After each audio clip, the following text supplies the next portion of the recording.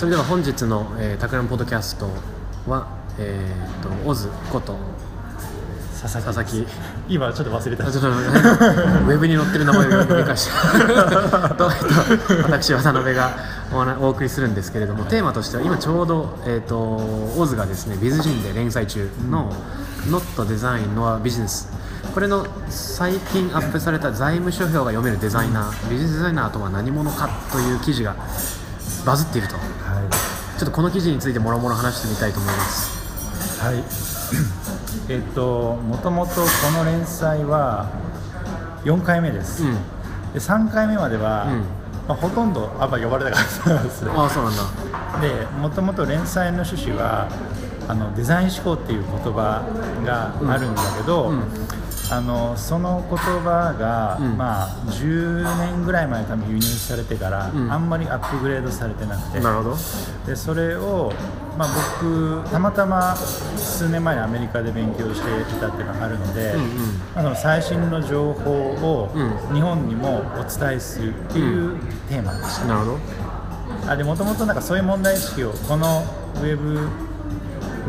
メディアの編集者に伝えたところ、じゃあ佐々木さん書いてよってすごい言われて、これ今ビズジンの週間と月間のランキングで1位になってる。そうですね。いいねも2位になってる。いいねも2位に。すごいじゃん。たくさんの方に読んでいただいて素晴らしいですね。で4回目、1回目は、デザイン思考の歴史っていうのを振り返りながら、将来どうなってくるのかみたいな話をしたのが1回目。で2回目3回目は前編後編になっていて、ジョン前田さんっていう人が、サウスバイサウスウェストで、毎年デザインテックレポートという、デザインとビジネスとテクノロジー、この3つを掛け合わせた世界がどうなっているのかっていうプレゼンをしてるんだけど、それの解説資料を読み解くと、後編、それ読み解く。これがね、ほとんど呼ばれなかった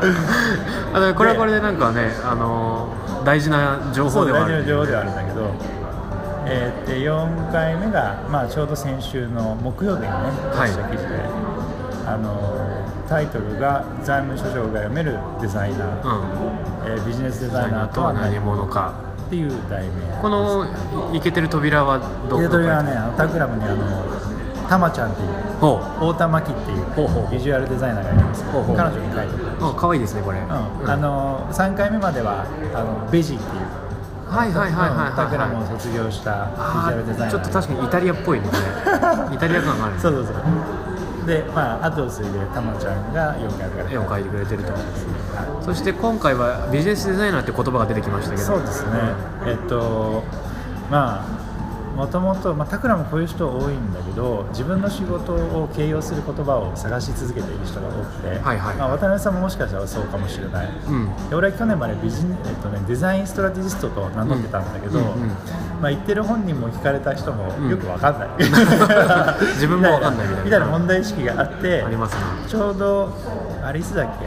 リードキャンプっていう、タクラムのディレクターが集まるキャンプで、その僕の肩書きの話をみんなでなぜかするというね、したんだけど、1ヶ月前くらいにそうですね、ビジネスデザイナーがよっぽど分かりやすい、それに変えるべきだという、デザインストラテジスト今すぐやめろみたいな感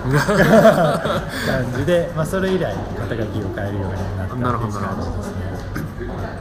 でこの記事はなんでそんなに流行ってる？どういう反響が？ニュースピックスで？ニュースピックスでも600ぐらいピックをしてもらって、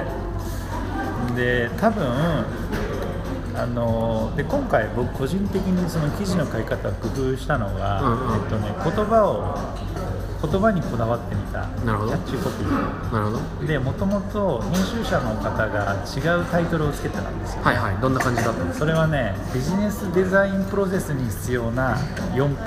あとビジネスデザイナーに必要な 3C、ちょっと長いなということで、あんまりキャッチーでもないから、このタイトルに変えてくれという話をして、それも多くの方の注目を集めた、で実はニュースピックスはコメントがつくようになっていて、200個ぐらいコメントがついているでこれ面白いなと思うのが、財務諸長が読めるビジネス財務諸長が読めるデザイナーと言ってるので、デザイナーもコメントしやすいし、ビジネスマンもコメントしやすいっていう感じになっていて、それで多分両方のデモグラフィーの人から読んでもらった感じかなと思います。あとね、ビジネスマンがよく使う 4P、マーケティングの 4P と 3C 分析ってあるんですけど、4P と 3C をもじって新しいデザイン版作ったんですよね。見た 3C が 3C、コラボラティブとコミュニカティブとカルキュレーティング作って、で 4P がサイコロジカル、プロトティピカル、あとプリザント、楽しませるもん、でこの4つもなんかいろんな人にリツイートとかしてもらって、いいですね。やっぱね、あれですね、ちょっと話変わるけど言葉作るのすごい大事で、大事だね。なんかある現象を正しく本質的に凝縮して捉えて言葉にすると、いろんな人がメンションしてくれるなっていうのがありますね。分かった。あとキャッチーだよね、4P とか 3C。でもそのポイントなのは 4P と 3C を表に出さずに中にあるっていうのが大事なんだろうね。そのちょっとなんていうんだろう、やっぱりビジネスの世界では流通している言語だけど、それだけだとキャッチーではないっていうものは中にあって、でもあえて読んでる人がそれをこれ 4P にまとまってるんだっていうのをそのツイートするっていうのはなんかこう奥に入ってもらうための仕掛けでもあるということがある。4P とかね、実はかなり苦し紛れなところあるんだけど、確かに、カルキュレーティングっていうのもややなんかこうそうティブでなんか統一したいかったんだろうなって見つかんなかったこれすごいいいと思います、素敵すごい。で、この4つのチョイスとか3つのチョイスには何かこだわりがあるんですか？こだわりは4P については、僕この記事を書いた時のオーディエンスが最近僕ちょくちょく連絡をいただくあるタイプの人がいて、戦略コンサルティングファームに勤めてる人、特定の友達？友達の友達とか、いろんな人が連絡してくる中で、なんか類型があるってこと？例えばマッキンゼーにいるなんとかさんとか、BCG にいるなんとかさんとか、アクセンチャーにいるなんとかさんとか連絡してくれるわけです、で彼らは、彼女らは、なんかデザイン業界楽しそうと思ってくれてる。なるほどね。でそんな彼らに、連絡をもらって、僕で、それぞれ個別に答えてたんだけど、これでも実は氷山の一角で他にもそういう人いるかもなと思って、もっと知りたいと、その回答の総集編、それ冒頭に書いてあったね。なんかみんなから連絡もらうからもうまとめて答えることにしたけど、ちょっとかっこいいじゃないですかそれちょっと人気、最近人気だけどもうメール返信するのめんどくさいから記事にしたよかっこいいじゃないですか。なんか総集編っていう風に書いてみたいな感じですね。なんかこの4回目っていうのはそのなんか先ほど説明があったけど、その1回目はそもそもデザイン思考の概論みたいのがあって、2回目3回目は、ジョン前田さんの記事に触れながらその解説があって、でこの4つ目にあえてこのテーマを持ってきたのはどういうことなんですか？そうですね、僕この記事を書くときに、奥さんに相談するんですよ、で僕の奥さんはすごく特別な視点を持っていて、そのコンテンツが人の心に刺さるかどうかを一瞬で見抜く。なるほどね。で3回目までは、僕はすごい客観的に書いてたんですよ。なるべく自分のことを書かずに、客観的に起きてる事象を書いていたんだけど、なんかそれがすごいね評論家的だみたいな感じで、それってなんか要は、お前が書く意味あるのかみたいな話なんですよね。でこれも厳しいでこれも書いて見せてたら最初ね6センチぐらいあって長かったんだけど、なんか全然これ書いてること伝わらないからことこう削んないみたいな感じでアドバイスもらって、結構読み込んでこれくれるんですね。読み込んでくれますね、で3500字ぐらいまで削ったんだけど、何を切ったの？ビジネスデザイナーが必要となる背景とか、ちょっと前置き的に前論みたいなのが1000字ぐらい書いてます、これバッサリいらないよねあとささそれ逆に続編でいいのかもね。で前回でビジネスデザインって言葉出てきたけど、そもそもなんでこれがいるのかっていうのが、そうですね、それをちゃんと回収するのが後編でもいいかもしれないですね。でもすごい感じで、だからなんだろうな。でこのタイトルについてはなんかタイトルもそうで、タイトルももうちょっと、タイトルはね、最初ビジネスデザイナーとは何者かっていうタイトルだったんだけど、まあこっちに変えた案を見せたら、まあそっちの方がよっぽどいいよみたいな感じで、まあ僕は彼女の勘を信じている。素晴らしい大当たりでしたねそれでいこうかなっていう感じ。これでなんかさ、さらに読者からどういう声が、まあ、どういう記事が読みたいかっていうのはさらにコメントから読み取れると思うんだけど、ニュースピックス読んでみてどうでした？ニュースピックス読んでみて、やっぱりね、その財務諸表を見るということについて、それはあらゆる職業に言えるよねって言ってる人が多かったんですね。でそれは例えばエンジニアもそうだし、マーケターもそうだし、企画やってる人も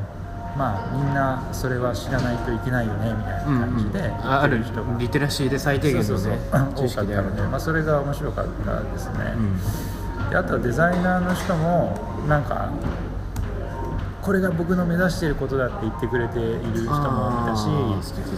なんだろう、なんか僕今ちょうど本を書いていて、で僕本を書く時の最大の迷いが、これ誰が読むんだろうみたいなね、ところがあって、で僕は2択かなと思ってたんですよね。要はそのデザイナー出身の人にビジネスデザイナーっていうことがあるよっていうか、あとビジネス出身の人に、まあ、デザインでこういう考えがあるどっちかかなと思ってたんだけど、この記事については両方からリアクションもらったので、まあ両方を DS に設定して書いてもいいかもな。そうね、まあなんていうかそのお互いのジャンルが相手に対してある種の好奇心と憧れを持ってるっていうのはありそうですね。それが多分デザインエンジニアっていう職種を始めるときに、見えないニーズをある種言語化してたのときっと同じなんでしょうね。そうかもしれない。よく中村優吾さんも言ってたらしいんですけど、デザイナーの人が多い場ではエンジニアのふりをして、エンジニアの人が多いときはデザイナーのふりをするっていう。でその相手の言語の意味することは分かりつつ、立場を変えながらある種違う角度からいろんなコメントをすることで、その波を立てずにクリエイティブな方向に導いていくっていうなんか技がそこにあるかもしれない。それと同じで、その価値の逆輸入とか位相みたいなものがね、なされてるのかもしれない。なんかね、そういった意味で言うとね、なんかお得な立場なんですよね。それは本当そう。でちなみにそのビジネスの世界からデザインとかクリエイティブっていうところにその飛び込む時って結構勇気いったと思うんですが、そしてそのコペンハーゲンとかシカゴとかいろいろあったと思うんだけれども、今からこのニュースピックに例えば書き込んでる人とかで言うと、なんかすごいデザインに興味あるけどまず全然わかんないんだよって人多々いると思うんですよ。そういう人には何を投げかけたいか。それね、そうなんですよね。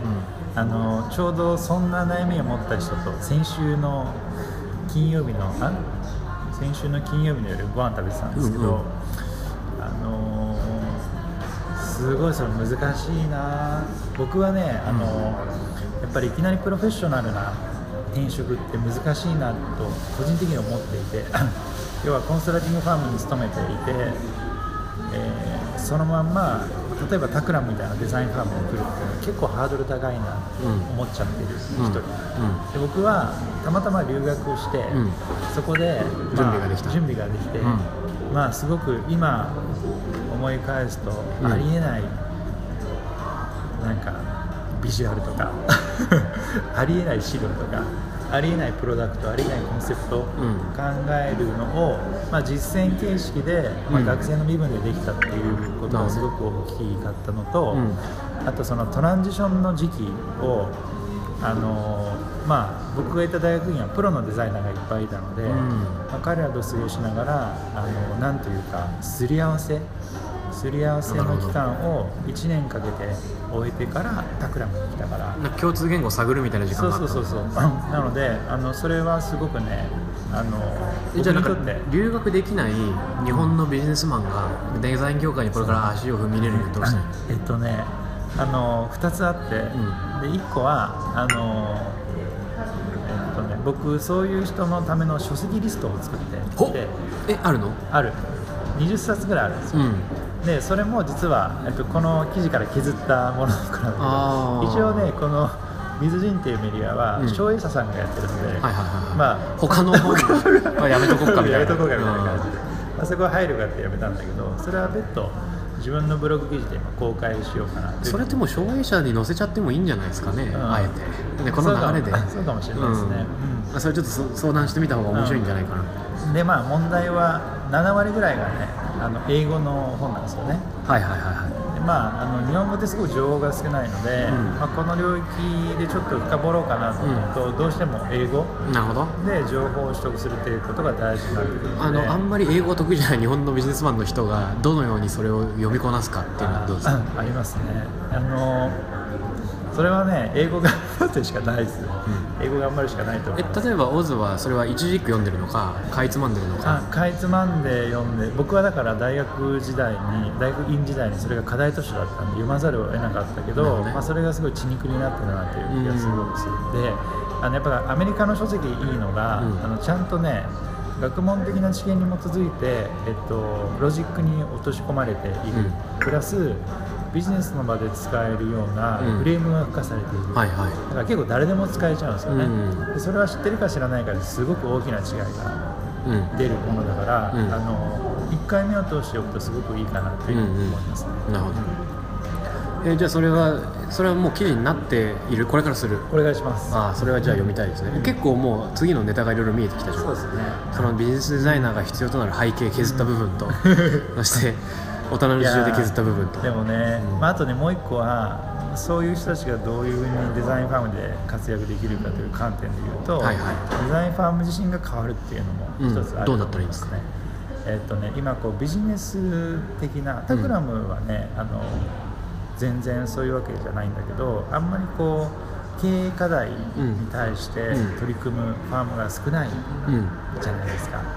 だからそういう人がデザインファームに来てもあんまりこう活躍できるフィールドが今ないかもしれない、だからそこはデザイン業界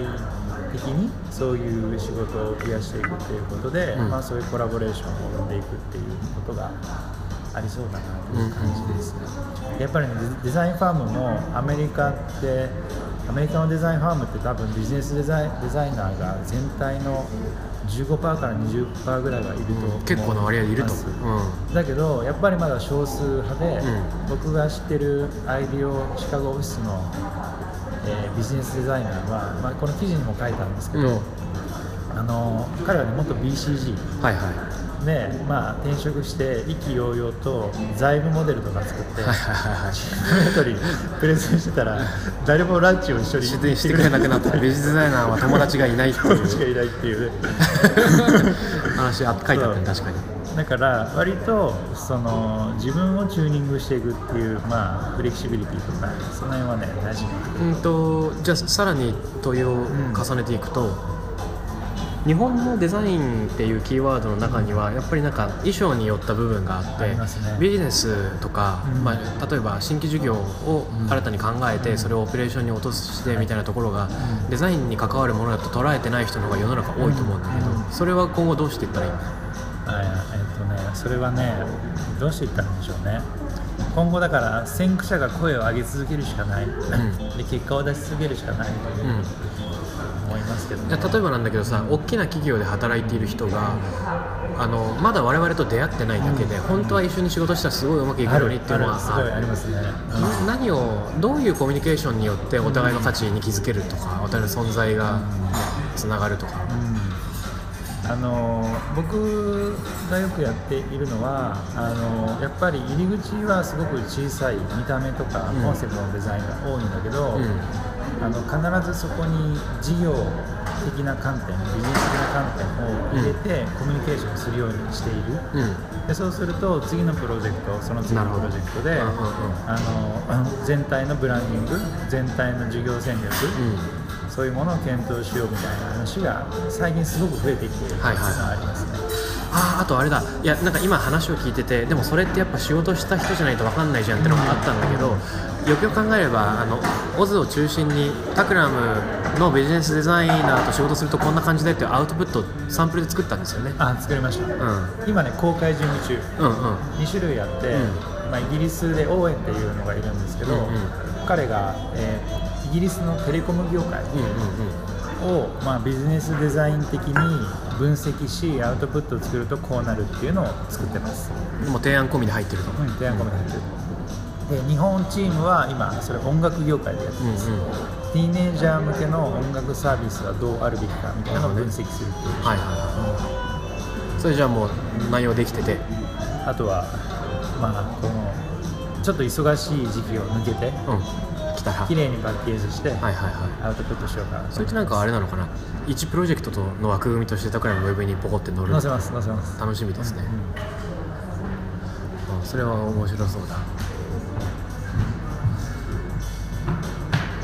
今回やっぱりそのタイトルが非常に良かったんだろうかね。でもなんかこれ4回目の連載であるっていうのも大事だったんじゃないかな。これ蓄積があって、興味がある人がもっと深掘りできるとか、そうかもしれないですね、話変わるけどなんていうか結構初めてちゃんとこう文章を書くということに、ちゃんと向き合ってみた感じですね。なんかそのなんだろう、書きたいことを書くだと全然伝わらなくて、なんか相手が咀嚼しやすいフックをどれだけ文章に散りばめるかとか、一文の長さとか、あとは構成とかを割とこだわって、これ1ヶ月ぐらいかけて書いた記事。そうなんですか。なので個人的にはすごく嬉しかったな。力作ですな。そっか、1回目が2016年8月だから、確かにゆっくりとじっくりと書いてる感じだね。1月に1記事ペースだったんですけど、前回が11月ぐらいだから3ヶ月ぐらいじゃって。そっか、でもこれは励みになりますな、今回のヒットは。でもさっきの話も読みたい、10冊も読みたいし、10冊、そうなんですよ、ちょうど週末とある外資系の経営コンサルティングファームの若手の方向けにデザイン思考研修やってたんですけど、彼らからもその書籍リストはぜひくれという熱い要望も。素晴らしい、みんなモチベーション高いですね。ちなみに10冊系で言うと、全然話が飛んじゃうんだけど、盛岡書店のコンセプトを我々が考えてる時にきっかけになったのも実は10冊っていうキーワードがあって、森岡さんが人生の中で大事にしたい10冊の本を教えてくださいって聞いて、それをきっかけにブランディングしてみようかなと思って、で彼はもともと写真集に特化した古本屋を茅場町でやってた盛岡書店第1号があったんだけど、第2号として銀座店だから、なんか写真集がたくさん出てくるのかなと思ったらね、1冊出てくるか出てこないかなんですよ。最初に登場したのが岡倉天使の茶の本で、僕も茶の本が大好きだったから、それですごく意気投合したりして、一冊一室っていうスローガンはあの場所を純粋に体現してるだけっていう見方もできるけど、その茶室のようなその狭い空間に一人茶人がいて、一服の掛け軸とともに待ってるっていう、なんかあのスローガン実はすごい一致してるのかなという、一期一会っていうフレーズともなんか通じるところがあったりしてみたいな10冊でちょっと思い出しました。なんか今度それをテーマに話したいですね。どういうこと？私の10冊。私の10冊系？それは面白そう。面白いですね。しかも全く話終わらなそうでいい。いや、これはね、いろんな話があるからね。田川タクラム代表、田川の本箱システム。じゃああれかな、10冊をお互いピックアップして、それに全部語るっていうよりも、これ何みたいな感じでやるのがいいかも。その10冊相対としてどういうことかっていう、それやりましょう。やりましょうか。じゃあそれ続編ネタということで。ひとまず今日こんなところかな。はい、こんなところで。はい、今日は財務諸表が読めるデザイナー、ビジネスデザイナーとは何者かというビズジンで連載中の、佐々木康弘さんの、この連載バズったこのある記事についてをきっかけにいろいろお話聞きました。どうもありがとうございました。ありがとうございました。